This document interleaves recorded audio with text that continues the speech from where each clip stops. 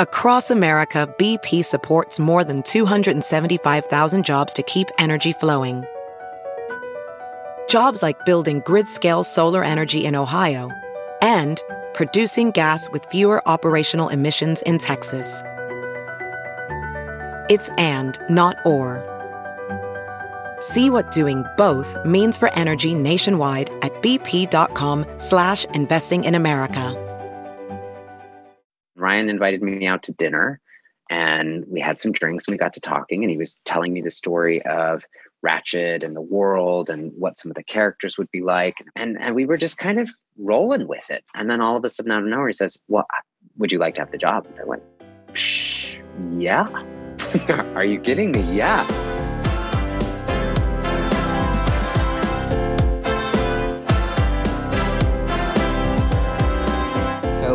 Hello, and welcome to Push the Envelope. I'm the AV Club's editor-in-chief, Patrick Gomez, and I'm joined today by our senior writer, Katie Reif.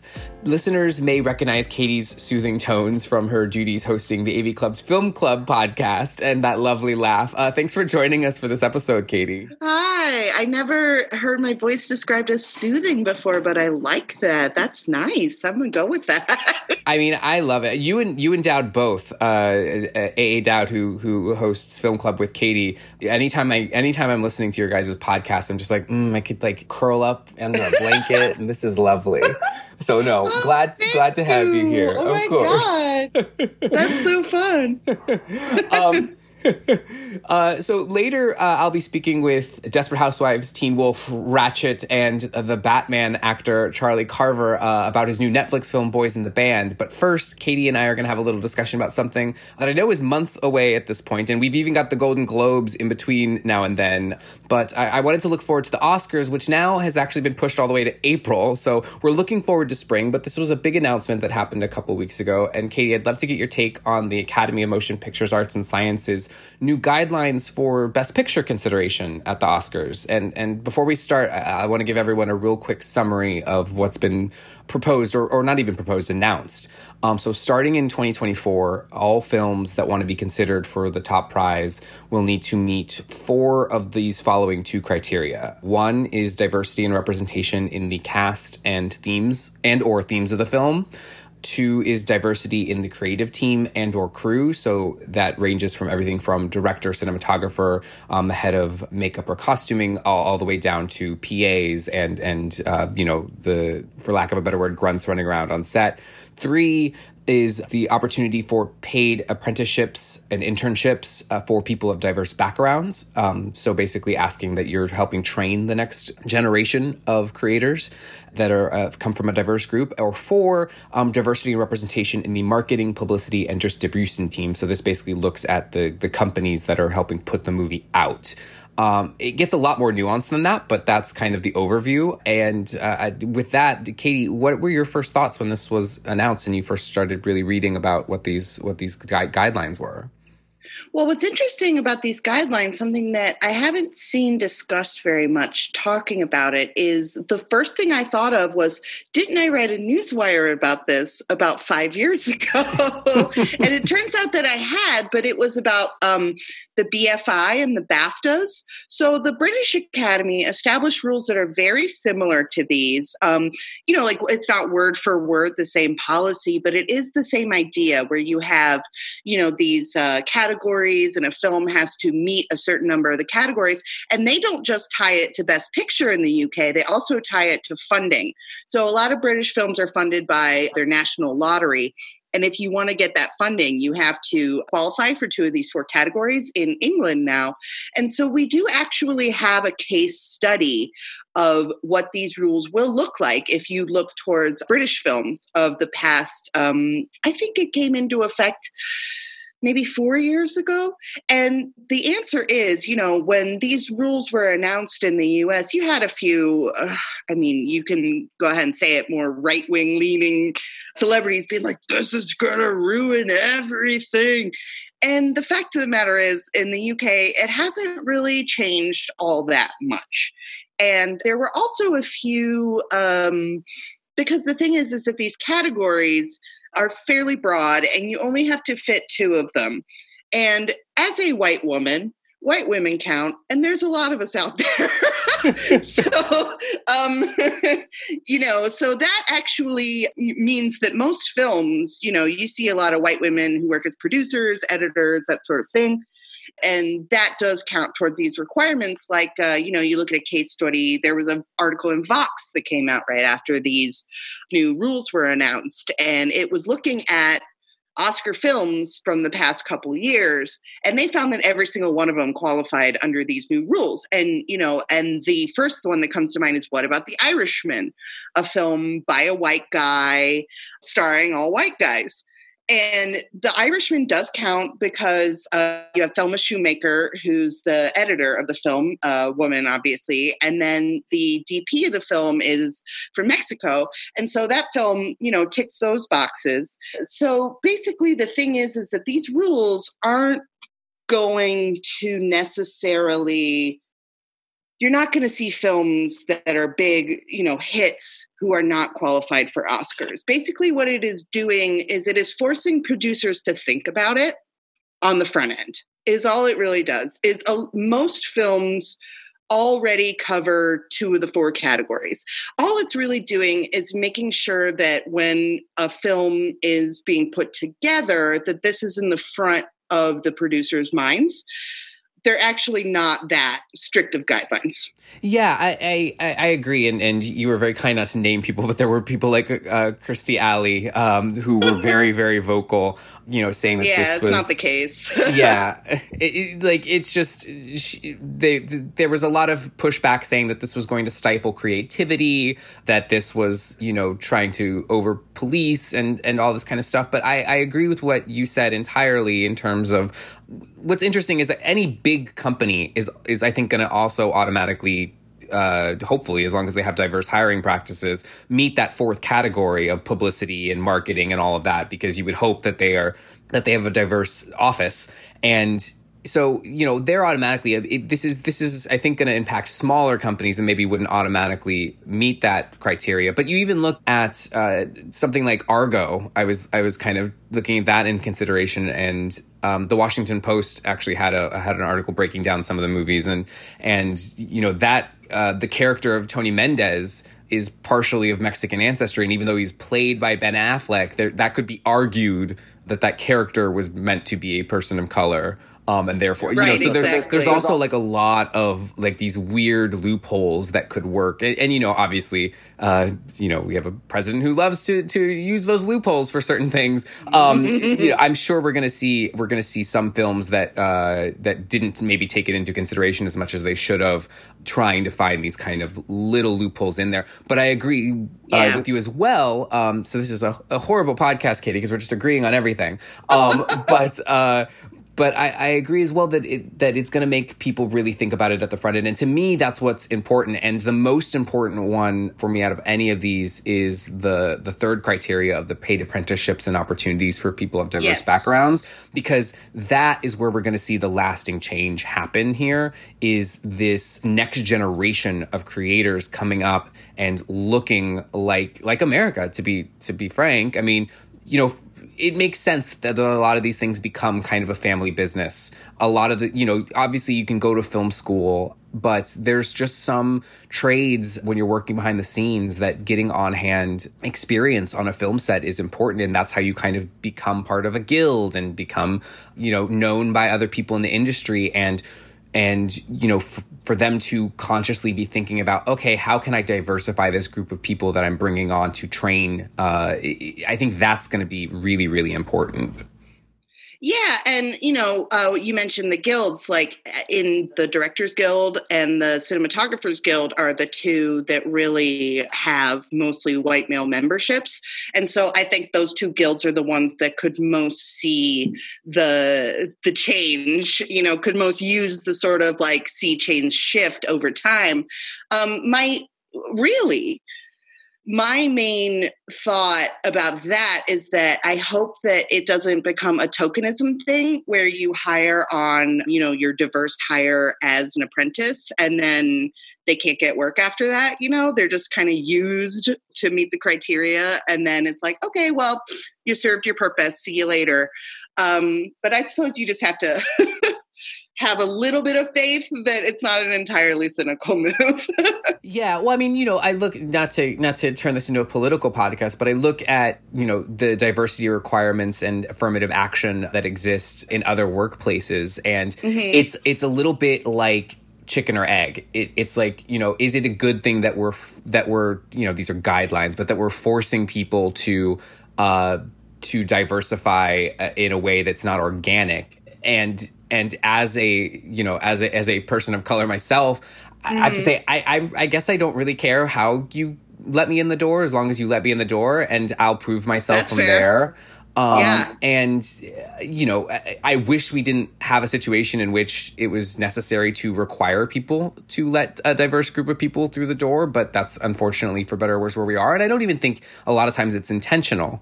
We're having those important conversations about race and gender relations right now. And I think a lot of it's just, it's because it's the way it's been. So nobody thinks about it any differently. So again, these are guidelines. And the other thing to keep in mind that I didn't mention up at the top is that this starts in 2024, but they will be asking people to kind of report in the next 2 years of submissions.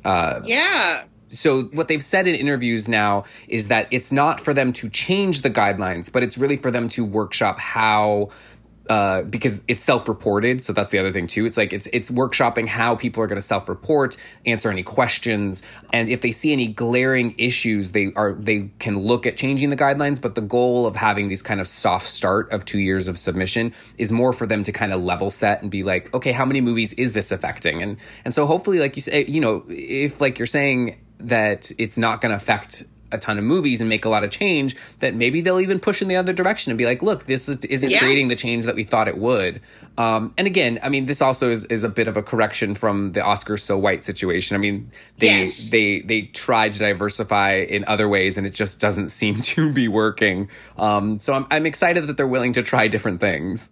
I actually feel like the better corrective for Oscar So White specifically is that they expanded their membership and they really diversified the voting block of the Academy. And I think you have seen a little bit of movement there in the past, I'd say 2 years, the effects of that. I think in terms of what films get nominated for Oscars, I think diversifying the membership of the Academy is the more concrete movement there.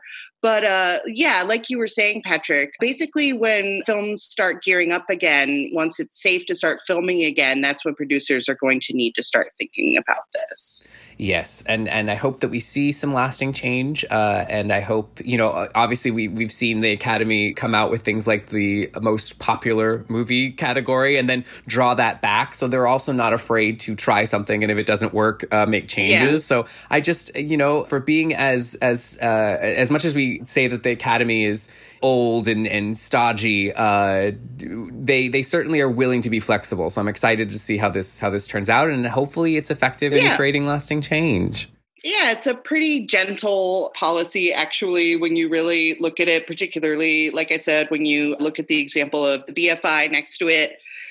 It's pretty gentle guidelines. And I do think that it's a positive change, like you said, because now it forces people to think about it. It's a deliberate thing rather than an afterthought.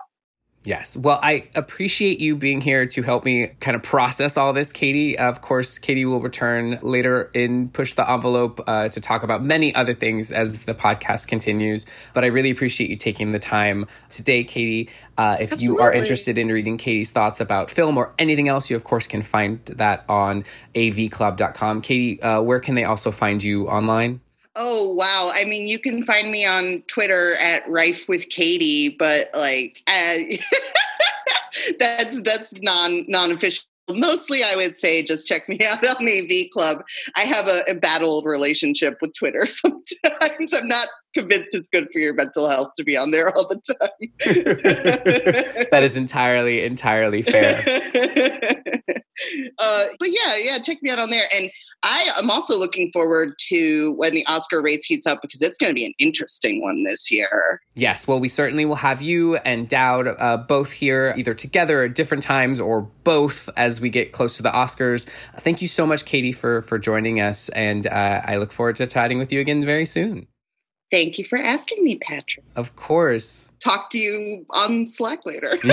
Yes. Thank you. While Katie has to go, I'm still going to be continuing because we've next up got Charlie Carver, who I mentioned earlier is the star of Desperate Housewives, Teen Wolf, and The Batman, which we may or may not be able to talk about in this interview, Ratchet on Netflix, and also the new film Boys in the Band, which just hit Netflix this week. So coming up right after this music is the lovely Charlie Carver.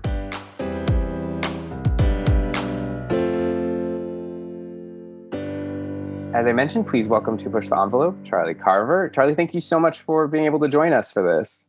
Oh, yeah. Thank you so much for having me. Super excited. Well, congratulations. You've got like 10,000 things going on. Some of them I know we can't officially acknowledge maybe, but we at least at the AV Club have reported. So I know you've got some stuff filming that we're excited to see soon, hopefully sooner than later with everything going on. I guess before we dive into Boys in the Band and Ratchet and everything else, COVID has definitely impacted a lot of production and all this kind of stuff. What has your experience been like during this period of having to like shut down and then back open and all this stop and start? Yeah. Gosh, I'm trying to even remember. So much has happened this year that didn't go as expected, that it's like, wait, so what was the story we were telling? I was in London working on the Batman when I'd actually just sort of finished a sequence and was debating on whether or not to fly home to Los Angeles or spend some time in Europe while they were on location somewhere. And then, I mean, at that point, it was pretty clear what was happening. There was certainly really sad news coming out of Italy and Spain. And so I decided to fly back home to LA. And I think I got home 2 or 3 days before the shutdown began in California. And I don't know if it's too much personal information, but I'm kind of a hypochondriac. So the first month and a half, not only was I very vigilant, but I also was kind of freaking out. I'll say staying abreast of the news, but this has been my worst fear since I was 8 years old. I saw The Rock and Outbreak kind of maybe back to back. I wasn't allowed to watch a lot of TV or movies, but somehow the two got into my head. My dad also being a historian of medicine, who we would ask about poisons and epidemics and plagues and all of that, that the worst possible thing that could happen in the world and my worst fear ever was a respiratory pandemic. So, I don't want to minimize at all what's going on by talking about this, but I just in January was like, oh, okay, I think this is coming. The information coming out of Wuhan is scary, and I'm going to get some masks and some sanitizer and food and the whole shebang. And I basically had like a bunker started, so don't feel bad. Yeah, I did too.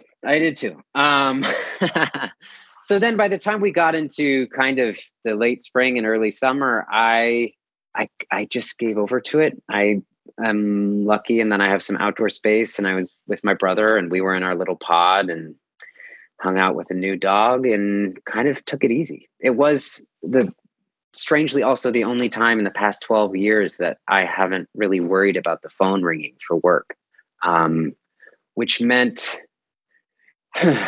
getting to just take a fresh look at everything that had happened in the past prior years and sort of where I wanted to gear my head for whatever was going to be next. So it was in that way kind of a nice quarantine to be able to get reacquainted, to know that everybody in my family was being as vigilant as possible, and to just sort of wait for any news about when production might resume. And I'm now currently in London. Production's back. We had a little bit of a well-publicized incident on set, but they're taking such good care of us, such good care of and such attention to safety. And it's actually making me quite hopeful that not only will the entertainment industry, not only is it resilient, but it will adapt accordingly and adapt very, very well. Obviously, you on a set, you could leave a project and come back months later to like film pickups or that kind of stuff. But you were mentioning that you kind of had to stop like mid-scene almost kind of thing. Like how much of a, for lack of a better word, mind fuck is it to be like, oh, I was just in this world for so much and then walk away. Oh yeah. No, I don't think it is I don't think it's going to mess at all with the storytelling at hand. I think that now, especially now that things are back up, it's just everybody feels very, very secure in the environment, in the work environment. And that's what matters most, because then you can do your job. Oh yeah, I mean, I'm glad that it didn't affect storytelling, but more so just on a personal level. I was just like, like if I had to walk away from something mid-story I was writing, I'd feel like there was just this sense of like incompletion. But I guess that's a lot of the sense that you guys get from jumping from project to back to other projects and such. So maybe it's just a different mindset. It's like a cut with a coda, you know? Yes. Well, something that you did get to go back to after some time away is Boys in the Band, which just hit Netflix this week, and people have been loving it. So congratulations there.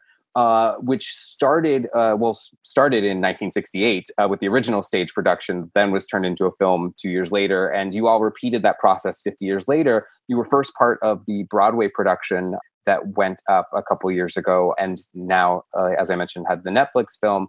This is a fantastic cast of LGBT of gay men actors. I was going to give the whole letters, but it's tough. I feel for you. I know it's like we're a part of the LGBT community, but this is it's like a gay cis male project for sure. Yes, totally. Yeah. And it's got Jim Parsons, Zachary Quinto, Andrew Rannells, Robin De Jesus. You've got so many fantastic names in this project, and you are one of them. I guess start at the beginning with this one. What was it like to get involved with the stage production first, and then we'll talk about the movie?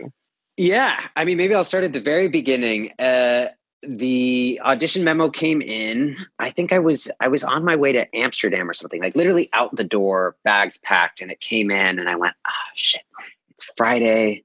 They need it. Do they need it? Some deadline that I was like, this is going to be impossible. I'm going to have just flown to Europe and be jet lagged and had some work stuff to do over there. Like there was no way I was going to get it done over the weekend.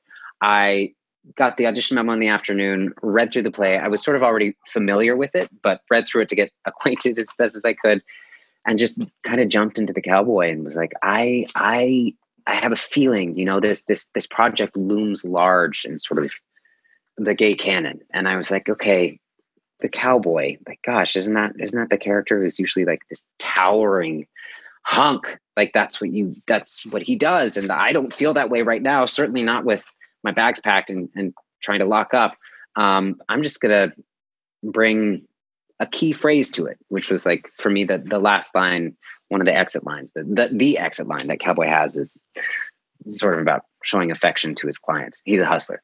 And so I just kind of looked at the words as best as I could through the lens of affection, went, okay, here we go. Throw my hat in the ring. Didn't expect to hear anything. And then as soon as I landed, got word of, if you're available, they'd like to put you in New York for the table read. Or actually, I'm not even telling the truth on that. I told them I lived in New York, but I was living in Los Angeles. And so I was like, oh yeah, I'm in the city. Flew back from Amsterdam, got myself a hotel room, did the table read, kind of even fudged the application, if you will. And then there we were. And it was just from the first rehearsal to the end of that Broadway run, magical. Like we started rehearsals in Los Angeles to accommodate Jim Parsons' schedule, and that was nice. What could he possibly have been doing? Yeah, what was he doing? Talk about juggling things. I mean, he was filming. He was every night after rehearsal going and filming The Big Bang Theory. Wow. Yeah, and I think on the last day of The Big Bang Theory filming, like the wrap day, was the day before our first preview in New York, where he flew in and just jumped on stage. Man is a beast and a legend and a darling dear. Anyway, and we had a blast. We were in LA. I was sort of, comfortable in where I was, and I think we all were, and got to have this dreamy kind of Los Angeles rehearsal period before going to New York City, doing how many performances? I tried to add it up the other day, and I don't remember the exact figure, but 8 shows a week, and just the best time doing it. I do think it made a massive difference that it was a cast of all out gay men, and that from the first rehearsal on, I wouldn't say that I feel uncomfortable being professionally out in the business, but there's certainly the sense of accommodation in a professional setting of like, okay, I'm gonna, I don't know, not watch my language, but I can't code switch, if you will, into sort of free flow and fun with who I'm around until I get to know them a little better. And we didn't have that same sense of, what would you call it? I guess a sense of accommodation for one another. Not to say we weren't, respectful, but there was just an immediate sense of everybody showed up. We were, some of us had worked together before. We were all kind of able to mutually identify the experience we'd all shared in coming out and working and all that stuff. And so it was just fun. There was a shorthand established immediately. And it flew by. And there were whispers when we were in New York that a movie might happen, but there were whispers about other things. It was not a guarantee. Cut to 6, then 9 months later, Talk the Movie started coming together. We showed up to New York at the Tony Awards, which was super exciting. Mark Crowley got to win his Tony Award from a work 50 years prior, which he so deserved. And it was the joy of the entire experience getting him to see him get that accolade. And then we filmed the movie. So it's been the better part of the past 3 years of my life. I spent 3 actual birthdays with these boys. If I'm rambling, you can stop me and ask questions. No, I could just go on about it. You're not rambling at all. For what I will say for listeners that aren't familiar with the project, it basically is a slice of life film that takes place on a Saturday evening in which a group of friends are gathering together for a birthday party for a friend of theirs. And as famously was said on the movie poster in 1970, your character Charlie is the gift from one of the friends. This is a character who is written to be kind of a punching bag for some of the, he is younger than the other characters. He is, at least at surface level, taken as somebody that is not as intellectually advanced as them or sophisticated as them. Which is fair. Which is fair. I mean, that's pretty fair, right? Let's not dance around the subject. Yeah. Yes, but you in the last 30 seconds maybe have said more longer sentences than he says with all of his put together. What goes in? You mentioned kind of like holding on to that final line of his, which you've hinted at, I think, just the right amount. You don't want to either build it up or ruin it for anyone. But what was key to kind of unlocking a character who maybe isn't the brightest light and isn't the most verbose, and yet still you are an entirely equal entity in this ensemble film? Oh, well, thank you. I don't know about that, but I'll take it. I think it's sort of, it's what the rehearsal period is for. It's a crucible in which to try things and to have the work that you're doing at home to kind of filter in. Joe Mantello, our fantastic director, was very keen to talk about and share research. And that was very informative for me. On a technically, I understand that Cowboy, he's the only character without a name. He is the punching bag. He either delivers the jokes or is the butt of them. And so he sort of functions as comedic relief, if you will, or the punching bag. So there's a technical aspect to it where you understand your character's sort of function in the story and technically like what they have to do and how to give that life. But then, I don't know, to make this person, to give them the humanity they deserve, I wanted to do as much as I could to kind of inform how to do that in a way that felt authentic to me. And a lot of that meant going into the history of the period and, not only the late 1960s, but the 1950s, 1940s, reading about the social history, the experience that a lot of men had back then of, going to a bar and getting put in a paddy wagon for consorting with homosexuals or dancing too close.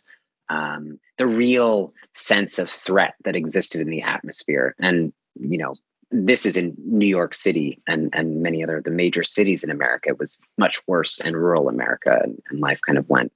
Homosexual activity had to be even more covert. But there was a great book I read called City of Night, which was a somewhat fictionalized, but basically a autobiography of a hustler and his experiences in the 1950s and 60s in the major cities in the US.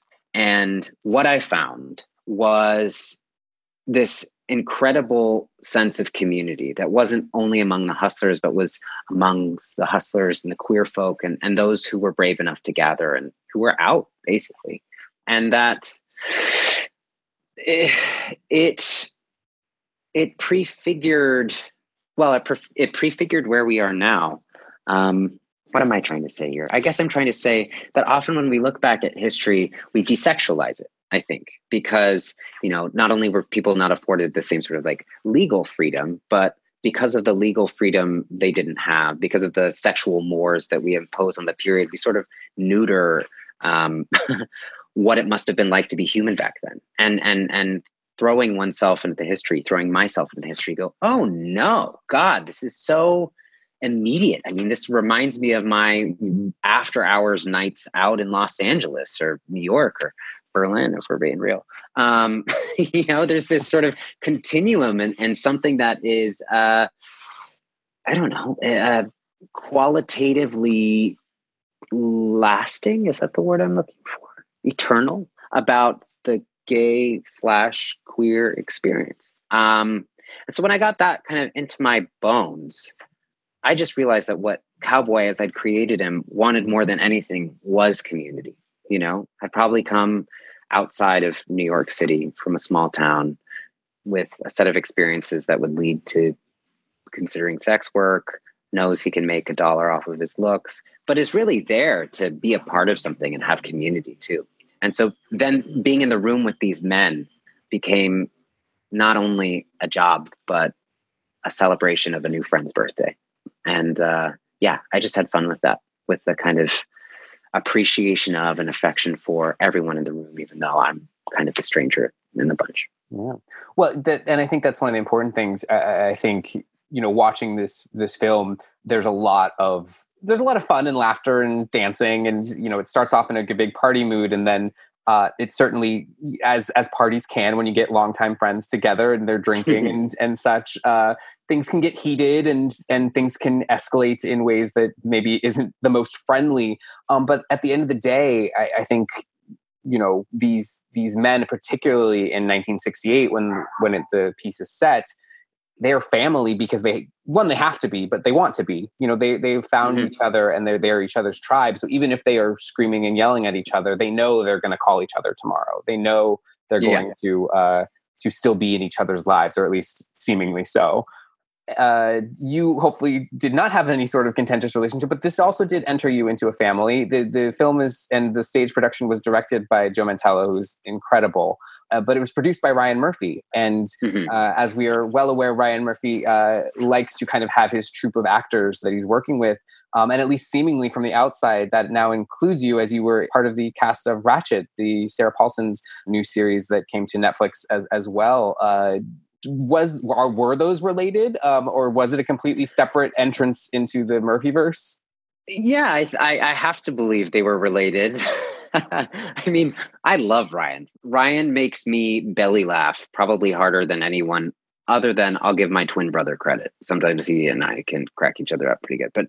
But Ryan is such a warm, delightful, amazing person. And getting to know him in New York during the run at events, he was there throughout the rehearsal process, just, being the best audience member ever and willing to have a good time with us during breaks and all that jazz.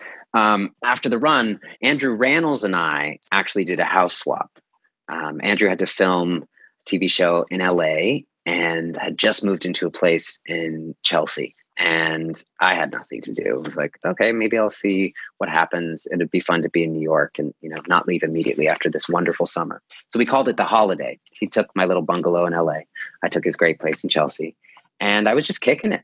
And we really, like the whole group, Ryan, Joe, Ned Martell, who helped adapt the screenplay, we just were all so close. And Ryan invited me out to dinner. And we had some drinks and we got to talking, and he was telling me the story of Ratched and the world and what some of the characters would be like. And then we got talking about this character Huck, who, is a World War II veteran and has these scars on his face. And we were just kind of rolling with it. And then all of a sudden out of nowhere, he says, well, would you like to have the job? And I went, yeah. Are you kidding me? Yeah, I'm not going to say no, and I'm definitely thrilled to say yes. So yes, what do I do? When do we start? And that is pretty great. That has not happened in my career, where I have somebody who believes in me enough to just offer me a role without the audition. Which, wow, I mean, thank you, Ryan Murphy. Does that send you into production more confident, or the pressure higher because of that? It's an interesting question, right? Both, because there is, I don't know, there's something fun about the audition. Well, there's something rewarding about the audition process because you know you're being hired for the job based on the work you did in the room. It can be incredibly frustrating too, because you know you can be so prepared, and either in the room, usually not on a self-tape, but in the room you go like, that wasn't quite it. And if we just worked together on this for a moment, I know I've got what it takes. On the other hand, this incident where somebody offers you the job, you go, oh, fuck, I got to live up to this. I don't want to put pressure on myself because that's going to be counterproductive, but I got to live up to this. And then the rest of the cast announcements started coming, and it was like, okay, I knew it was Sarah, which was amazing, but Cynthia Nixon, Sharon Stone, John Briones, Finn. Like, I didn't know all of that when this was getting started, and went, oh, I've really got to prepare and show up and at least pretend to know what I'm doing. Yeah. But again, research, my new best friend. Well, and this is another, like, I mean, obviously Sarah is the title character and it follows her world, but there really is, as most Ryan Murphy productions have, opportunities for each of you to really shine. And I know your character is one that people have really latched on to, I think, because of his relationship with Sarah Paulson's character. Tell us a little bit about what it was like doing research and diving into him as a veteran, and you've got the prosthetics and makeup and such going on. Yeah. I mean, when you know that you're going to have prosthetic makeup on your face from the get-go, there is really the opportunity to, I guess, work from the outside in that you want to figure out the story of this I'm gesturing to my face, because it's going to inform everything else. So that meant throwing myself into World War II, and more specifically, the sort of heavy trauma, the history of heavy trauma in World War II, and the rehabilitation process. And it opened up stuff for me, which I guess I don't have to get into, but it's funny. I do believe that a job kind of enters your life to teach you something or to help you work through something, not a job as therapy, but as an opportunity to kind of explore stuff. And I didn't know not only how different the veterans' experience was up until something like the Vietnam War, but also how different the attitudes were towards war in World War I and World War II, specifically among like young men who volunteered or who were drafted. And it was just this pretty tragic history to jump into and to begin to understand how unexpected violence really just lives in the body, and not in necessarily a wound or a scar, but the psychological trauma just stays in the body and how that affects the whole system, for lack of a better word. And I got to sit with that for a while, and I kind of came out of it. I remember the first time not knowing how the scenes were going to go, but the first time having the actual makeup finally put on my face and looking in the mirror and going, oh, I recognize something there. And it's not the wound, but it just you put it on, and suddenly the what you've been building, what you've been preparing kind of comes complete. Anyway, so there was this scene it's in the third episode when Sarah Paulson and I, who have become kind of allies in trying to save these women in the hospital. Again, I don't know how much I'm supposed to spoil here, but I think it's safe to say there's crazy shit happening in a hospital. Crazy shit happening. People would know that it's related to Cuckoo's Nest and similar stuff there. Well, we're trying to liberate these patients, and there was a line written that it had an exclamation point. It was something I was supposed to say, and I just found it was one of those things where having this makeup and having had that work, like I couldn't say it other than as a whisper. I mean, it really wouldn't come out. And that's so, thank you for indulging me. I guess I'm just telling you the story of how fun it is to be surprised and to surprise yourself as an actor. And so to be surprised with the gift of beautiful special effects makeup and the gift of time and trust to do a role where you do get to transform and you do get to kind of dive in before you're filming. So often in TV, it's like, you booked it, you show up on set and you're kind of in somewhat familiar territory. And because this was something that Ryan offered, like it was a challenge for me. It was certainly new for me. And to really feel the breadth of that opportunity, the breadth of the opportunity was awesome. Yeah. Well, it shows in the work, and I really congratulate you on having. It's a good Netflix month for you, or this past month was. September was a good. I love Netflix. I love Netflix so much. Well, I know we can't. I know you can't divulge anything about Batman, so I'm not gonna even try to attempt to get you to do that. But what I will ask before I let you go is, were you a big Batman fan before this came into your life? And I know you and your brother, they're working together. So that's limited the number of existing characters, at least people could think that you were. And what has it been like seeing everyone try to guess what your involvement is and role is in the project, all that point. So all of the speculative stuff, I won't force you into any sort of actual divulging of information. Yeah, I was a Batman fan, actually. It's not like I grew up being able to go to a comic book store. I sort of grew up in the country, but we would go and we would buy the volumes of comics in book form and just plow through them. And I've always had a superhero soft spot. So to get to be a part of this world is really, really fun. Really, really fun. And I think people are going to love it. I can't tell you anything about the characters, but it is fun to see people speculate. God, I'm not. No, that was. No, but that was. I have to bow down to the masterfulness in which you gave. You didn't give a nothing answer, and yet you still somehow didn't say anything, and that's an art that I'm sure you will continue to getting perfect. Practiced. yeah, I'm definitely getting some practice. Well, you are welcome to come back and practice anytime on Push the Envelope. We thank you so much for joining us here. For those who are already not following you socially, where can people find you online? Oh gosh, I have a Instagram and a Twitter at Charlie Carver, and I think the Twitter is like there might be an underscore in there somewhere. And then I deleted Facebook because, well, everyone should watch The Social Dilemma. Again, say that Netflix. Fair. Yeah. Well, again, thank you so much for joining us on Push the Envelope, and thank all of you for listening to Push the Envelope. If you enjoyed this episode, or even if you didn't, please hit subscribe.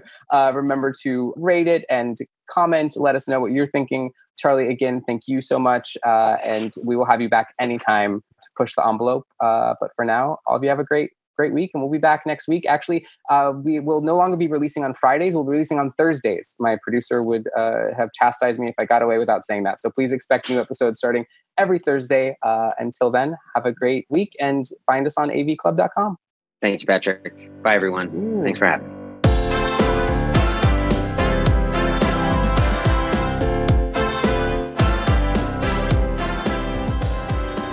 This episode of Push the Envelope was brought to you by the AV Club. It was made possible by producer Michaela Heck and sound engineer Ryan Allen.